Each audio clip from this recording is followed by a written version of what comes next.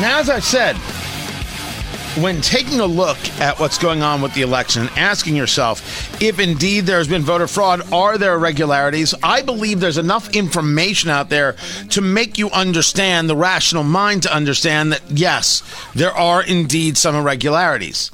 Doesn't mean that these irregularities can change the course of an election. Flip Pennsylvania, as it was called for Joe Biden, although maybe it shouldn't have been, and then take a look at Nevada and Georgia and Arizona and ask yourselves, and is there enough there to make this election go for President Trump? I argue that that path is thin. But in order to understand the path, we have to understand what's happening in these states. Tony Katz today, 833-GOT-TONY, 833-468-8669. Kurt Schlichter joins us right now. He is in Nevada working on this case. He, of course, is a trial lawyer. Full disclosure, he is my lawyer, columnist at townhall.com. Kurt, I want to get into how you got involved in this, because trial lawyer, yes, litigator, yes, election law, not necessarily where you live and breathe. When did you get to Nevada, and what is it that you've been working on? Well, I got to Nevada. I got a text from Rick Grenell Wednesday, asked me to come out to Nevada, and I drove out there from Los Angeles. So I had some time in the car, which I spent mostly on the phone. Now, you say, well, you're a trial lawyer. You don't know anything about election law. The thing about trial lawyers is we don't necessarily know anything about the particular law we're practicing. We're litigators. We know how to set up a case. I had another thing. You know, I'm a retired Army colonel. I used to work in and run staffs, headquarters, analyze, plan, military decision-making process, strategy. I went to the War College. So you've read my town hall columns. You've read my books, for audio books, in fact. So you know that I also have a sense of humor. So I had a couple things going for me when I got out there, and I got to put those to work. I'm back in Los Angeles now. I'm not sure where I'll be going next. So when we take a look, and you've taken a look at what's going on in Nevada, one of the charges that came out from Rick Grenell early on was that there were people here, quite a few thousand, who should not have been allowed to vote. They aren't residents of Nevada. They're not residents of Nevada. They should not be allowed to vote. As you've been there over the last couple days, what can you tell us? I know you've got the article over at Town Hall discussing this. What is it that you and the team are seeing, and what is the case that the Trump campaign is making here? Well, look, we're talking about a bunch of irregularities, and I want to be clear. Every irregularity is not fraud. Every fraud is an irregularity. So the voting system in Nevada, as within the other disputed places, is kind of set up to invite chaos. And I believe that was done intentionally. It's not hard to catch the kind of problems that you mentioned. Now, you're thinking, how do these guys know that 3,000, 6,000, 9,000 people voted who weren't eligible? Well, it's really simple. And we had great data people who could help. What we did, and it took only a few minutes, you go to a commercial database of all the people who voted, because we know who voted. We don't know how they voted, but we know who voted. And you find, for instance, in this case, you go to the U.S. Post Office, and you find all the people who changed address more than 30 days ago. And you can just get those, and then you take a computer program and you compare them. And then we did this in, literally an hour or two. Very easy. I mean, from a team just put together and identified all these people. Now, are some of them military who can still retain Nevada residents? Yeah. Wouldn't you like to know which ones? See, but that's not our job. That should have been done by the registrar. This stuff is not hard, and yet they weren't doing it because they didn't want to do it. So now this is really where the crux of the conversation is.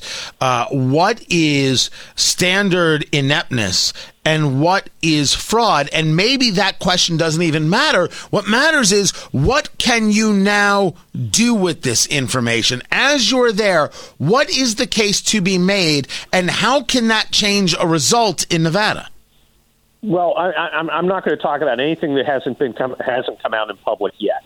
But what happens is there's kind of a two-pronged fight. You fight during the count, and we fought to get observers in.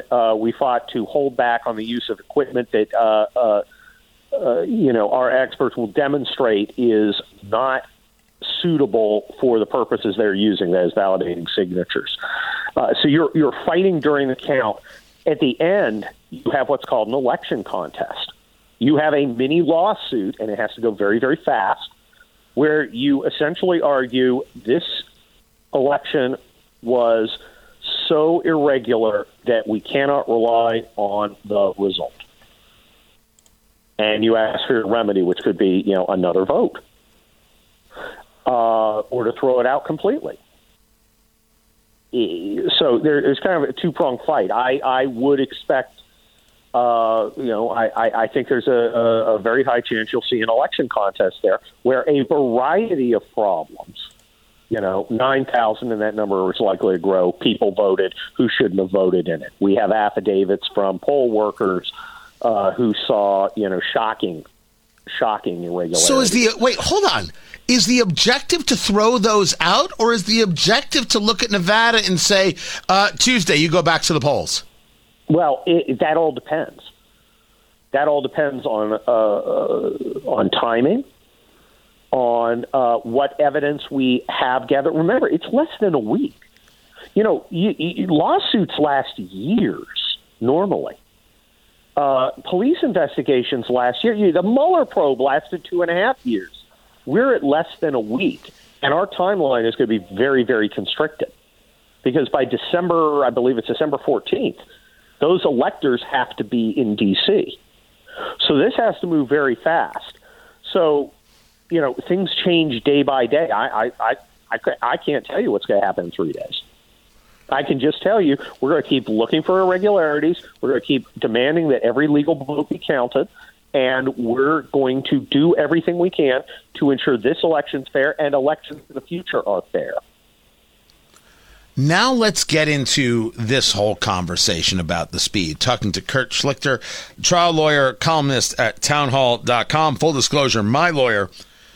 This idea that everybody, because Fox News and the AP call it, everybody just has to accept the results, and anybody who doesn't is an obstructionist and is destroying the republic. This is one of the more maddening and criminally insane things I have heard, and this has been a maddening and criminally insane year, Kurt Schlichter. Yeah, and I think it's interesting that we're at the point where we're just going, nah. There was a time when the media gathers together and thinks it can, morally shame us into doing something. And we're just like, no, we're not doing it. And we're getting feisty, Tony. I mean, Parler was down most of yesterday because people were streaming over there away from Twitter.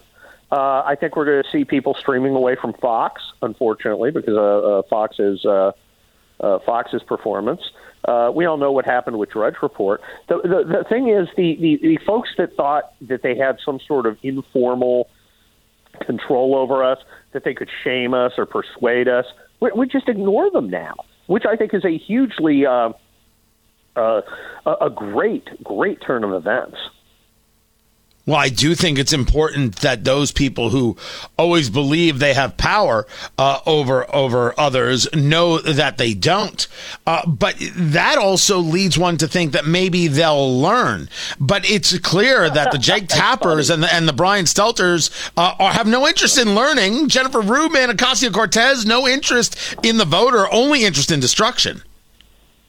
No, that's true. Look, I'm not here to teach them. I'm here to defeat them.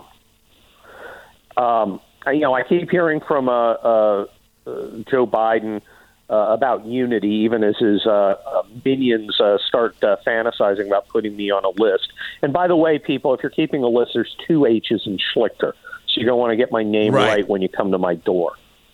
Bring friends.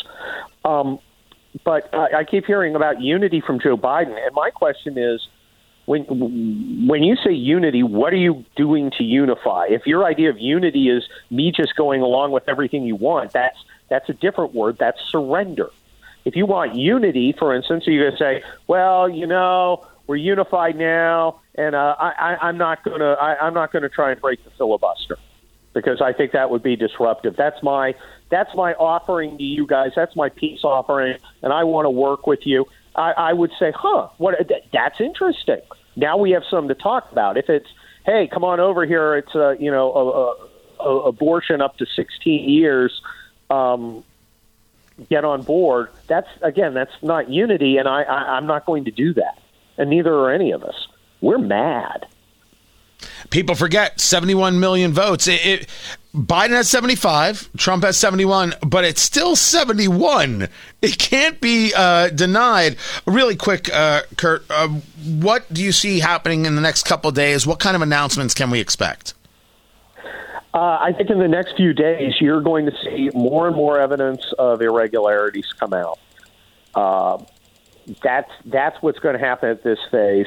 I think you're going to see some calls on some of the states. For instance, they can't figure out Alaska is going to go to Biden, although they got Virginia after like 14 seconds. You may see Arizona turn around. There was a big vote dump today. 64% of the votes went for Donald Trump. With the amount left, it will be close, but it could very well switch. Further humiliating Fox, which inexplicably has decided it wants to spit in the face of its core audience. I just don't get it. So we're going to see more and more stuff. This week we should see North Carolina finally get called, even though it's very clear it's going to be Donald Trump. So it's going to be we'll see some recounts. Now recounts are simply recounting the ballots that they have. That right. doesn't catch fraud. That validates a count. So that's not the election contest. We may see some contests maybe starting next week. Kurt Schlichter is his name, Schlichter. That's the two H's that he was talking about. You can find him on Twitter. You can find him on Parler as well, Parler. And find his columns at townhall.com. We'll keep up with it. We will get back in touch with you later this week. Stay safe. And remember, a couple bucks on 23 Rouge. It's good for you.